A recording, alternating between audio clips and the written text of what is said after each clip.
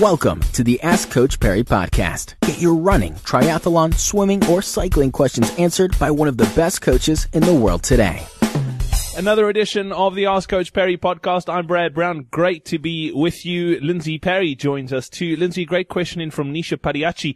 Nisha saying she's a mom. She's also a novice runner. And together with safety concerns, she has limited time to run outdoors. She's restricted her weekday training to treadmill runs, as she calls them, and her weekend long distance road running. She wants to know, can you advise on a training plan that sadly would include the bulk of the training on a treadmill? I mean, treadmill running, as boring as it is, it does have its benefits. And there's a guy who's in the news a lot lately, Alberto Salazar, who's famous for training on a treadmill.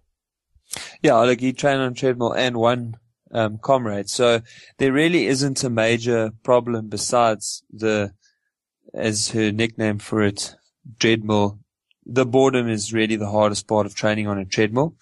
And look, you can do certainly your interval workouts on the treadmill. That'll help, just to break up the monotony and the boredom. But you do have to resist the urge of training too hard by doing intervals every time to keep it interesting.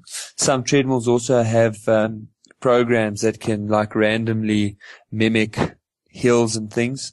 So those are just some of the tricks you can use to make it a little less boring. But really, training on a treadmill is quite effective. And if she is doing the long runs on the weekends out on the road, it means she's going to be getting enough resistance from running on a hard surface. So from a success or finishing or not finishing comrades in 2016, training on the treadmill is not going to be a problem. She can literally just take the programs from the comrades website and do the treadmill runs.